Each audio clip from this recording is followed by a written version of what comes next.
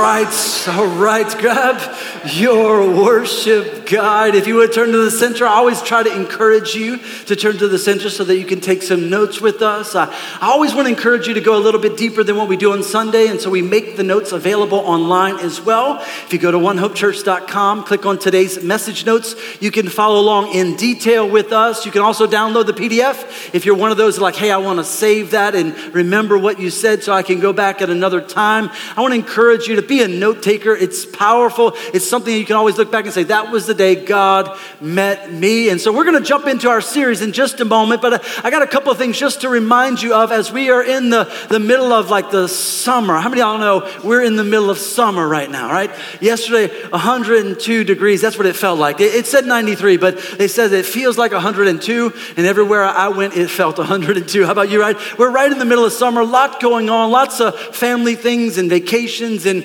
if you've been on vacation or going on vacation, we're excited for you. Go have some fun, relax, enjoy the summer vacation. When you get back, make sure July 13th is on your calendar. That will be our citywide serve day. And it's one time a year. We serve every single month somewhere, but once a year, we try to say every single person ought to just kind of show up, put on a One Hope Serve Team shirt, make a difference. The easiest way to be involved is go to onehopechurch.com, click on the Serve Day app, download it, and then you'll be able to see every project that we're going to be doing in the city. You can even submit another project to Felicia and the team if you would like to and say, hey, we ought to do this. You can sign up and say, I'm going to join that project, and they'll send you a little email update and say, hey, here it's coming, and bring closed-toe shoes, or don't bring the kids to this one, bring the kids. It's just going to give you some detail about that particular project. And once a year, I challenge you to just get outside of your comfort zone, show up. Whether you have a job where you sweat or not, just come ready to sweat. Can I get an amen, right? You're going to be sweating anyway. It's going to feel like 102 no matter where you are. Might as well sweat for Jesus, right? New slogan, One Hope Church, sweating for Jesus. No, we're not going to do that, all right? But that's coming up July 13th. A couple other things I want to make you aware of that most of you have seen, but I really want to honor our worship team and really honor Shalina Burlack for stepping up and continuing to lead our worship team. She has become officially our worship leader. Why don't we give her a great hand? Whether she's in the room, I think she stepped out, but just want to honor her for stepping into that role. I have been leading worship with Shalina myself since she was about 14 or 15. She was in our youth worship team. I used to work with my dad in St. Charles Parish right down the bayou, and I was a youth pastor there and led worship for a number of years. And Shalina was in our youth group, and she led worship, and she has been leading for so many years. It just was time for her to be the tip of the spear for us, to say, you know what, I'm going to lead the charge, and we're excited about what God's doing there. So you're going to see a lot more of her, as if you hadn't seen enough of her already. All right, you're going to see a lot more of her, and we're excited about that. One other thing I need to make you aware of, and I normally don't announce, I never announce when I am going to be out, but because I'm going to be taking an extended time away, I thought I would let you know, because here's why I don't announce it. Some of you kind of keep tabs, and if pastor's going to be gone, then they're like, oh, he's not keeping roll on that Sunday, and so I'm going to go to the park. No. Listen, we don't operate that way around here. We love Jesus and we show up for Jesus. Amen, everybody. I enjoy what I get to do, but we're here for him. And our overseers are going to be coming in this following Sunday for the next 4 weeks, and they're going to be preaching in my place and just kind of pouring into you. And these are all spiritual fathers of mine and spiritual son of mine that's going to be sharing with you for 4 weeks in a row. And here's the reason why.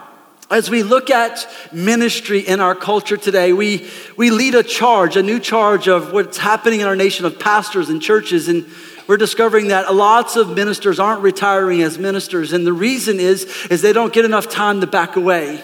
And some of that is because guys like me just love what they do. I love what I do. This is fun for me. If you come back tomorrow, I'd preach again, okay? That's who I really am. But our overseer said, Josh, you've been doing this 21 years. Y'all really, I don't look that old, right? It's a good place to say amen if you didn't know, but 21 years that I've been pastoring, and they said you've never had, and your family's never had a time where you just take a few weeks away. And so they've asked us, nothing's wrong, everything's great. And I'll tell you this, I got a message today, and I already know what I'm preaching when I get back, and I'm fired up for it. I'm already praying for God to meet us, but I just need you to know, and I want to encourage you, be faithful in the next few weeks. Be in church, because these spiritual fathers are men who have poured into my life and my wife's life for 15 and 20 years, some of them. They've been a part of who we are, and I just want to encourage you, pray for us while we're out, and when we get back, we've got exciting news coming. This fall is going to be exciting. We're going to turn 5 this fall. Come on, everybody. We're going to tell you about what's happening there. Hey, listen, and we act like a 5-year-old, don't we, around here? Come on, right? I think my preaching, I'm almost 6, all right? Like I'm almost, y'all know when we launched the church, I said, praise God, we're a new baby. We got 10 fingers and 10 toes, but we are prone to mess ourselves, right? We're prone to mess this up. And so I'm excited to be 5 now, all right? And so we're going to start acting our age at 5, I think, all right? But that's coming, and I just wanted you to know, can you look at your neighbor and say, I'm going to be in church? Come on, you're going to be in church? Come on, tell them real quick, we're going to be in church, and support them, all right? It's going to be a great season. Thank you for allowing me to do this. Can I say that to you? What a privilege it is to be your pastor and to see our church continue to grow, to see our church look like our city. It's an honor for me to do it, and I can't imagine doing anything else. And it actually, can I be very honest with you? When they asked me to take a few weeks off, I was like, oh no, I just don't think that's God. But I think they're right. And so we're gonna come back and see God do some great things this fall, but it's gonna be a great summer. Remember, July 13th, don't miss the day, okay? Now we're gonna continue our series, 3rd week of our message series we've called Only God. And we're focusing ourselves because we live in a world right now that different leaders, different people, different environments, they kind of claim God-like things. They think that they have the solution to life. They found the secret sauce of success. And what we have decided to do for this summer is just come back as a church family and say, no, only God does that stuff. Only God would send Jesus on our behalf. Amen, everybody. Only God would sacrifice his son for you and for me. Only God can do miracles. Only God redeems. Only God has a better plan. That's what we've talked about in the first few weeks. And today I'm going to share a message with you that's simply titled, Only God is Perfect. Only God is perfect.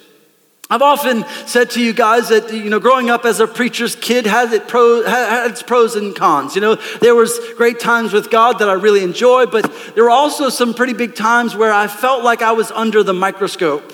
Have you ever taken a new job somewhere, and when you came to the new job, you felt like everybody was watching you? You were the new girl, come on, right? You were the new guy in the room, and they were making sure that you were working when you were supposed to be working. And so as a very young person in church, my parents planted a church when I was 10 years old, just about, and man, I felt like everybody was watching me, and and there was this common topic that Christians were supposed to be perfect. I even think it was taught in error, if I'm honest with you today. I think it was taught to an extreme, and it was taught with quite a bit of misunderstanding, because the idea of perfect is basically saying you and I, we've never made a mistake before. How many of y'all want to be real honest in church right now? Anybody want to be real honest? Raise something if you've made a mistake in your life. Come on, I'm raising all I got. Okay, I made some mistakes. The guy on the stage isn't perfect, and some of it was birthed out of a few verses that I would say we weren't really given the best translation. Back in the day, for me, we were reading the King James Version of the Bible. And here's what Matthew 5:48 says. It says, be ye. Come on, look at your neighbor and say that. Be ye. Come on, real quick. Be ye therefore perfect, even as your Father which is in heaven is perfect. When you read that verse, all of a sudden there's pressure. How about you, right? All of a sudden it's like, oh my gosh, they don't know what I said this morning. If they only knew what I did with my kids on the way to church, right? And so it fosters this immediate feeling of like pressure, and I don't know how. What am I supposed to do with this? Some camps, they didn't use the word perfect, but they found another verse in 1 Peter, and here's what it says. It says, but now you must be holy in everything you do, just as God chose you is holy. For the scriptures say you must be, come on, say it with me, you must be holy because I am holy. And those two words scare me to death. This idea that I'm supposed to live like I never messed anything up in my life, that I'm supposed to be holy. What in the world is that? And because of this terminology and this idea, because of this extreme idea of perfection and holiness, what it birthed was a whole generation of people who started putting on a mask. Because immediately, I know I'm not perfect, but I'm not going to tell you that, right? Come on. I'm not going to let it out. I'm going to come to church, and yeah, you're on the way to church just about to murder your children. But then you check them in like, praise God, hallelujah, my little angels, darling angels. No, they're not. They need Jesus just as much as you do. Amen, everybody, right? They're in that moment. And so we immediately put on the mask. Some of the masks that we put on are the mask of success. The mask, like I've got it together. Look, see, my shirt is tucked in. I wore a belt that matched my shoes. Amen, right? Somebody walked up to me and said, Pastor, where are your socks? I said, they're at home where they belong. They thought I had forgotten my socks like it was an accident. I said, no socks is perfection. That's what we're going for. Not a part of my message. But we put on the mask of pretending that we've got it all together. Pretending that, our lives aren't messed up. And so then we start the mask. It really becomes this theme of hypocrisy because we know we can't be perfect. And we think there's an expectation of perfection. And because there's an expectation of perfection, because Christians are called to be ye, therefore perfect. And so because that is a reality, there's this pressure. So we got the mask of success. We got the mask of busyness. How about this one? Because it's really, I call it the mask of self-importance, because if you're busy, then you're important. If you don't have time, if there's a lot going on, then you're an important person. And listen, you can be doing a lot and be doing unimportant things, right? How many ever looked up one day and said, oh my gosh, how many Netflix series did I watch today? Come on, being honest in church today, right? That's unimportant. Can we be real? Come on, that's unimportant. It's not going to change nobody's life but yours. Amen. We put on the mask of success, the mask of busyness, the mask of social media. And it's because we misunderstand and have maybe even not really taught it the way that we're supposed to. Like, what does perfect really mean? And is the word perfect there the best translation of the word? And so we're going to go old school. We're going to go deep. Ready? I'm going to teach you a little Greek and Hebrew, all right? The word perfect in the original language is teleos. Would you try to say that with me? Come on, with a little English accent all together. Come on. Teleos. I like that one. It literally means mature and complete. It means somebody who's growing up and they're going to finish the job. They're going to complete the deal. They're going to carry it. They're going to be a perfect Christian. They're going to be a mature Christian who's going to finish the job. Now, when you understand that perfect doesn't mean having it all together, perfect doesn't mean in Scripture, it's a poor word use there. They should have said mature. They should have said complete and honoring God, because here all of us, we recognize that we can mature and we can finish some things. Now, there's a different word for the word holy, but this is one that's equally misunderstood. It's the word hagios in the Greek. You can try that one with me. Come on, all together. Hagios. It literally means sacred or set apart. So when something or someone is holy, we're just saying they're really important, and so we set them apart. So it's saying you're not a paper plate, you're fine china. Because if you're holy, you don't toss it out. No. If you're set apart, you treat it differently. How many of y'all realize today that your pastor is not a paper plate? You're looking at fine china right now. Come on, right? Don't laugh that hard, all right? It ain't right, all right? But here's the deal. Here's the perfection and holiness are misunderstood in Scripture. And so there's a whole group of people. Maybe you're here today and you showed up because somebody invited you or somebody told you, hey, this church is different. But you felt the pressure to put the mask on. Can I just tell you, you're looking at a guy that's not wearing a mask. I'm a real person. I need to mature. I need help. I am work in progress. He's still working on me. There's an old Baptist song, right? We sing it. It's a reminder. Listen, we don't have it all together, but we are maturing. We are working to complete the goal. We are trying to set ourselves apart to be more like God. Years and years ago, in the early 1800s, Hans Christian Andersen wrote a fable simply titled The Emperor's New Clothes. And in the fable, Hans Christian Andersen talks about an emperor who's really excited about his clothes. Like, he thinks the best deal is to have cool clothes. And so he's got a 9 o'clock robe, a 10 o'clock robe, a 12 o'clock robe. And anytime there's something new happening, the emperor would have the weavers weave him a new robe.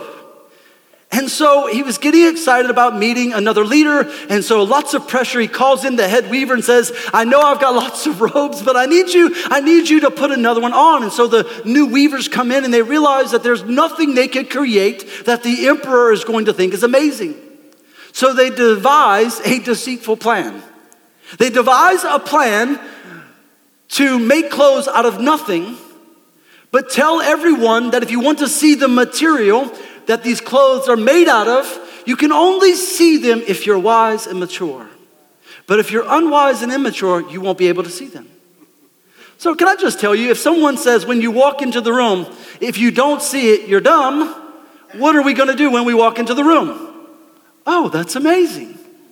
So the emperor's wife was sent over to see the new robes in process. And when she walked into the weaver's room, they're working on empty looms. They're working on, and nothing is there. And they had told her, if you can see it, you have to be extremely wise. If you're unwise, you're unable to see this amazing clothing that's being put together. And so the emperor's wife walks in and says, oh my gosh, it's amazing. You're going to be clothed in beauty. And so the emperor gets excited and he sends in his head weaver to do the same thing. And he tells him, they've told me that the only way we'll be able to see the clothing is if we're extremely wise and mature and we've got it all together. And so the weaver goes in and, empty looms. Working. What do you think, sir? Do y'all see? Can you see it? Oh my gosh, it's beautiful. It's amazing. So the emperor's wife and the weaver prepare the emperor to go on a parade to declare to the world these things. And so he comes in and you must take off your other robe and you must put on this other robe. And so the emperor knows that he's the one who's supposed to be the smartest and the brightest. And he walks into the room and the weavers are holding nothing. Sir, you must disrobe. Oh, it's beautiful. And he puts on nothing and he begins to parade himself in his breeches down the block, everybody. And he's walking about and people are, oh, look at the emperor's clothing. And one child steps out and says, the emperor has no clothes. Straight up streaking down the block, everybody, is what he's doing. And in that moment, the emperor realized his foolishness. That he had been duped into a mindset, an understanding of what maturity was, and he paraded himself thinking he was something that he was not. This is what has happened to the church. We've been erroneously taught that we have to pretend and put on a mask and have it all together. No. This is a great hospital for people who have sick issues and need Jesus in their life. And you come in, and some of us have been in longer, so we know the right hallway to turn you down, and we know where the restrooms are, but every one of us is in the process of God healing our lives, of God doing what only God can do. Amen, everybody? And so what we need someone like the little boy just to walk up and say, hey, I love you, but you ain't wearing any clothes today. See, maturity isn't what we think it is. Maturity, write it down, teleos, it's a process. It's a process of learning and growing. And no matter where you are in your faith, maybe you're beginning today. Maybe you've been doing this for a long time. Maturity is a process. It doesn't happen in a moment. It takes steps. And so that's why we have next steps in our church. Not so that you will go to a class and say, I'm done, because you're not done when you finish the class. The class is there to teach you that you need to take steps. For the rest of your life, if you want to grow up in God, you're going to have to put one foot in front of the other to become more like God, because it doesn't happen in a moment. You can give your life to Jesus and still struggle with cussing the next day. Matter of fact, I saw a shirt this week that said, I love Jesus, but I still cuss a little bit. I get what they're going for, but I don't know if I'm going to wear the shirt, right? See, maturity, teleos, is what we're all supposed to be. Perfect is unattainable without Jesus. Perfect is heaven. Can't wait. It's going to be a great gig. Maturity, you can do. You can. Don't pretend. Just be real right where you are and say, you know what? I'm going to get better. I'm going to grow. I'm going to put one foot in front of the other. Hey, where do I get better in this area? My finances are a mess. Well, let me put you in a financial small group. Hey, no. My marriage is a mess. Let me go to a marriage small group. Hey, maybe get some counseling. No. Those are all healthy steps. That's how you grow. That's how you mature. In the same way as the emperor was walking about with no clothes, we find the true history of Moses fleeing from Egypt in the book of Exodus in your Bible. He flees from Egypt because he murders an Egyptian, thinking that he was going to deliver his people ahead of God's timing. And so instead of being able to succeed at that point, he flees to the wilderness and he's running about on his own. He's actually fleeing God's plan. And so God wanted to get his attention. And the book of Exodus tells us that Moses was walking around and he noticed that a bush was on fire but was not being burnt up. Listen, a bush on fire isn't anything exciting. A bush that doesn't burn up, that's a whole different deal, right? How many of y'all have ever made a fire and wished that you wouldn't have to go get more wood, right? That's me. So Moses is like, I need to check this deal out. He walks up to the burning bush. God speaks to him, and I always hear it in that Charlton Heston voice, Moses, like that deep and booming voice. And he says to him, you're standing on holy ground. Take your sandals off. You're standing on hagios. You're standing on ground that is holy to God. Ground that's different than all the other grounds. It's set apart. See, holy isn't perfect. Holy is fine china that's been set apart. There are certain places you do certain things and there are certain places you don't do those things. How many of y'all, when you go to bed tonight, are going to wear the shoes that you've been wearing all day and then get into your bed with those shoes? I'm not doing that. How about you, right? I'm not bringing all of that that's in the world into my bed. Why? Because your bed is holy. Your bed is set apart for cleanliness. Can I get an amen, somebody, right? It's set up. So I'm trying to change your understanding.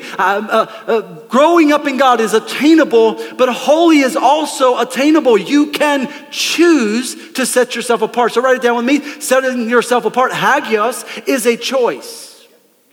You mature in a process, you grow, it takes steps. But listen, you can in a moment decide to be set apart. You can walk up to an environment where people are doing things that are ungodly and you can look at them and say, that's not for me. And in one moment, you can take those sandals off.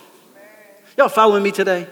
Come on. You can be holy. You can be mature in God. It's not for the elite. It's not for the certain few. It's not for the guy on the stage only. No. It's for every one of us to recognize that God is calling us to walk into environments and say, no, I don't need that in my life any longer. I need God more than that.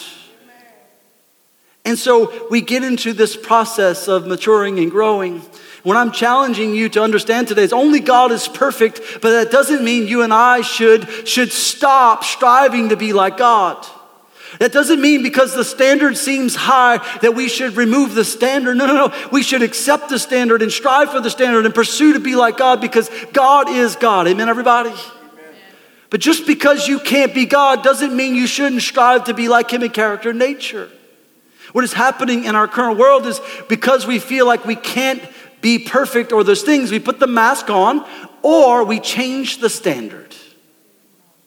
And can I just tell you, write it down this way. It's better to struggle on the right standard than to succeed on the wrong one. Amen, everybody? It's just better to struggle for what's best than to take mediocre and say, oh, that's good. So today's message, I know it's a bit deeper. I know it's a bit challenging. Maybe I'm even stepping on your toes a little bit. Not my intentions. I'm trying to help you to remove the mask and remove the pressure of perfection and just simply say, you know what, I can do this. I can grow. I can learn to love people that right now I don't really love. Can we be that honest? Hey, I can treat my children differently than my parents treated me. If what your parents did was ungodly or maybe negative, you can grow and you can become more mature. You can speak words of life. You can be life-giving. You can set yourself apart and be different. It's a choice. 1 Corinthians chapter 6, the Apostle Paul, he brings some very challenging words, and I need to tell you ahead of time, I'm going to read the passage. You ought to read it with me. It's a very, very clear understanding of what the standard is. 1 Corinthians 6 and 9 says, don't you realize that those who do wrong will not inherit the kingdom of God? Don't fool yourselves. Those who indulge in sexual sin or worship idols or commit adultery or are male prostitutes or practice homosexuality or are thieves or greedy people or drunkards or abusive or cheat people. Would you read the next line? Come on, full voice. None of these will inherit the kingdom of God. He lists 10 sins. In the Old Testament, he gives us 10 commandments. The Apostle Paul, mirroring that same idea, says there are some things that are a standard. There are some rights and wrongs in the world. And we're supposed to understand that we're not changing the standard. No, we're pursuing God. We're not moving the line. We're accepting that God is the one who created us. God is the one who determines what's right and wrong. I know, it's more of an oh me than an amen moment, all right? But here's what it should affirm to you, that every one of us are on that list already. Every one of us falls short. Every one of us are imperfect. Maybe one of those you're like, oh, not that one, but this one, yeah. And maybe the person that's that one's going, oh my gosh, look at that one. Can't believe she said that. Can't believe he did that. No. Here's the deal. We're all on the list because we all fall short. We all messed up. We're all imperfect. We're all immature. We're all like the emperor walking down the street in our britches without Jesus. Amen, Pastor.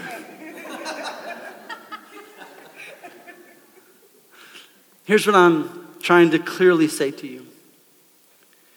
We like to draw these lines, but we're all over the line. And if you're new to faith in Christ, welcome. This isn't a place where we pretend to have it all together. No. This is a place where we just say, you know what? I'm a work in progress. The very next verse in 1 Corinthians 6 says this, and that is what some of you were. Hey, that list, that's what we all were. Some of us may even be on the list still. Praise God, that's okay. You're in a great place because you're nearer to God than you were yesterday. You're more like God today than you were yesterday. You're not where you want to be, but thank God you're not where you used to be. You're growing up to be like him. He says, such were some of you, but you were, read it with me, you were washed, you were sanctified, you were justified in the name of the Lord Jesus Christ and by the Spirit of our God. You were washed, you were sanctified, and you were justified. I want to take just a moment to unpack this verse and we'll close and pray together very, very quickly. The Bible says that all of us have fallen short. All of us are imperfect, so welcome to the club. But if you want to be more like God, the first thing you need to do and understand, number one, is that you have to be justified. You have to be justified. The word justified means that God looks as though just if I had never sinned before. Because of Jesus, God sees you and me through the blood of Jesus. So when you come to judgment day, which the Bible tells us that every single one of us, believer and unbeliever, are going to stand before God to be judged. When we stand before God, God the Father is going to see you through Jesus or see you without Jesus.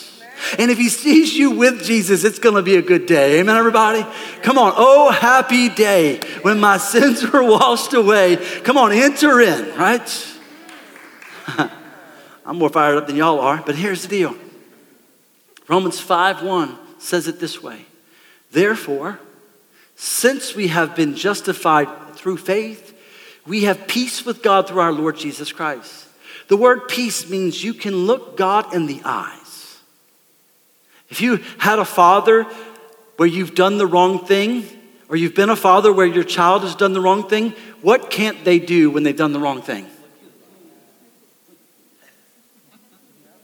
They can't look at you.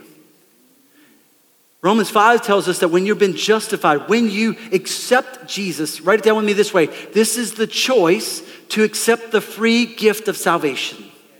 When you accept Jesus, in a moment, you are spiritually changed and you are seen. God the Father sees you through Jesus. The thief on the cross, how could he express faith with God in one moment and Jesus say, today you'll be with me in paradise? He couldn't change anything. He couldn't do anything. Why?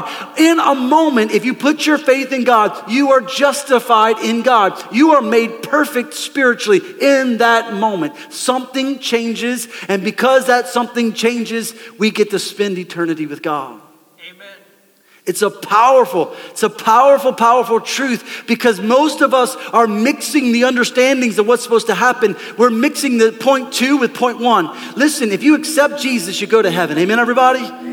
You accept Jesus, you are made right with God in that moment. Second thing needs to happen though, we have to be sanctified. So second word, he said, listen, such were some of you, but you are washed, you are justified, and you're sanctified. Sanctification is a word we really don't like. Because sanctification is the process of setting yourself apart. Sanctification is how you get holy. You look at the standard and you recognize that you're on the wrong side of the standard, and you choose to set yourself apart. It's your choice. You want to be fine china or paper plate, everybody? Fine china all the way. I made the decision a long time ago that I may not always get it right, but when push comes to shove, I've made a choice, and that is to set myself apart, to be like God. When the Bible's clear and the Bible says it, that's what I'm going to do. The choice has already been made. Show me where the Bible says I ought to be a different way, then that's right. I may be wrong, but the standard isn't changing. I have to set myself apart. I have to move over. 1 Corinthians 1 says it this way, to the church of God in New Orleans, to those sanctified in Christ Jesus and called to be his holy people, together with all those everywhere who call on the name of the Lord Jesus Christ, their Lord and ours. There is a group of people, we're sanctified and we're called to be holy people. Write it down. Here's the practical part. This is the act of retraining your mind, your will, and your emotions. Sanctification is you retraining your mind, your will, and emotions. Listen, when you've done the wrong thing for a long time, you'll be emotionally connected to the wrong thing. And what you're gonna have to do is retrain your emotions to be more connected to God's plan than the world's plan. And when you retrain your emotions, you'll realize that the world's plan had nothing on God's plan. I don't think y'all are understanding me. See, the world says, I'm gonna give you a real example. Here's what the world says. You need to try out your spouse before you get married to make sure you're compatible. And you need to try out as many till you find the one that you really feel compatible with. But here's the deal. You're creating emotional connections with many, many people in different circumstances, and you're actually practicing divorce before you ever got married. Because you're starting a relationship at a level that God only intended for you to be with one person. Come on, I know you're not going to say amen, but follow me here. Here's the deal. At some point, you have to decide to leave that emotional connection and say, I'm going to get married. That's a sign of repentance. Or I'm going to remove myself from this relationship, pursue God's plan. And then when you get married and you commit yourself to one person for life, can I just tell you, the sex is better, the life is better, everything is better because God's plan is better. Come on, you and me. Come on, let's worship Jesus right there. Come on. Here's the deal. I've wrestled over this message so much because it is hard hitting. It is. You're looking at a guy that didn't do the right thing before. I just didn't do the right thing in honoring God and preparing for marriage. I didn't do the right thing. But when I went all out for God, I decided that I was going to mature and I was going to set myself apart. And for 4 years, I left everything that I did before. And for 4 years, I pursued God's plan. And then God brought a godly woman in my life, and we began a godly relationship, and we've had a godly relationship for 16 years. Praise God. But it would have never happened had I not chosen to set myself apart. You can do it. You can do it. Hebrews 12:14 says, make every effort to live in peace with everyone and to be hagios, holy. Because without setting yourself apart, we won't see God. Here's the last, and we close. He says, I need you to get washed. I I need you to go through the process of washing these things out of your life. Justified, you're saved, you get to go to heaven. Sanctified, you're going to work through the process of your mind, your will, and emotions. Washing is a physical act of just taking some things out of your life. In Exodus chapter 30, verse 18, he said, I want you to make a bronze basin with its bronze stand for washing. Place it between the tent of meeting and the altar and put water in it. He said, I want you to go from where you're meeting to get into God's presence. You're going to have to wash. You're going to have to wash yourself. So in John chapter 3 and 25, the New Testament, an argument developed between some of John's disciples and a certain Jew. It says, over the matter of ceremonial washing, they took this very practical thing of washing their lives and they made it a ceremony. Today, what does that mean to us? To wash yourself is the physical act of repentance. It's the physical act of, I was going this way and I remember what God said and now I'm going to go this way. How do you mature? How do you get holy? You're justified, you're sanctified, and you start washing some things out. Ephesians 5 and 26 says, we're washed by the cleansing of God's word. The word of God is like the soap. You go to the sink, your hands are muddy, everything's a mess. You go to the sink and you begin to compare yourself to the word of God, and you begin to change according to the word of God and what it says, rather than what someone else says about you. You wash and you turn towards God. 2 Timothy 2, last verse. Nevertheless, God's solid foundation stands firm, sealed with this inscription: the Lord knows those who are his, and everyone who confesses the name of the Lord must turn away from wickedness. You gotta turn away. And then he brings the comparison. In a large house, there are articles not only of gold and silver, but also of wood and clay. Some are for special purposes. Some are for common use. Some are set apart. Some have not. If you follow the verse, he says, those who cleanse themselves. Would you say those two words? Come on. Cleanse themselves. Those who cleanse themselves from the latter will be instruments for special purposes, made holy, useful to the master, and prepared to do any good work. You choose to cleanse yourself. I accept the justifying work of God. I begin to connect my mind, will, and emotions to the things of God. And then I start turning away from the physical things and I turn towards God. When you do that, you will mature and you'll become holy. You won't be perfect. That's heaven, everybody. You will mature and you will be set apart to be like God. Would you bow with me as we close today? God, thank you for every person here. Thank you for your presence. Holy Spirit, I pray that you would speak to hearts right now. With every head bowed and every eye closed, if you're here today and you're far from God for any reason, if there's something that's gotten between you and God, this is your moment to make it right. This is just like you being that person, the thief on the cross who needs to be right with God. You're one prayer away from changing the trajectory of your life. I won't embarrass you. I won't ask you to stand. I will not ask you to come to the front. But if you're here today and you're far from God, would you heartfully and honestly pray this prayer? I'll say the words. You say it right after me. Lord Jesus, I'm inviting you into my life. And I'm asking you to be my Lord and my Savior. God, would you forgive me for my sin? Would you forgive me for trying to live this life on my own?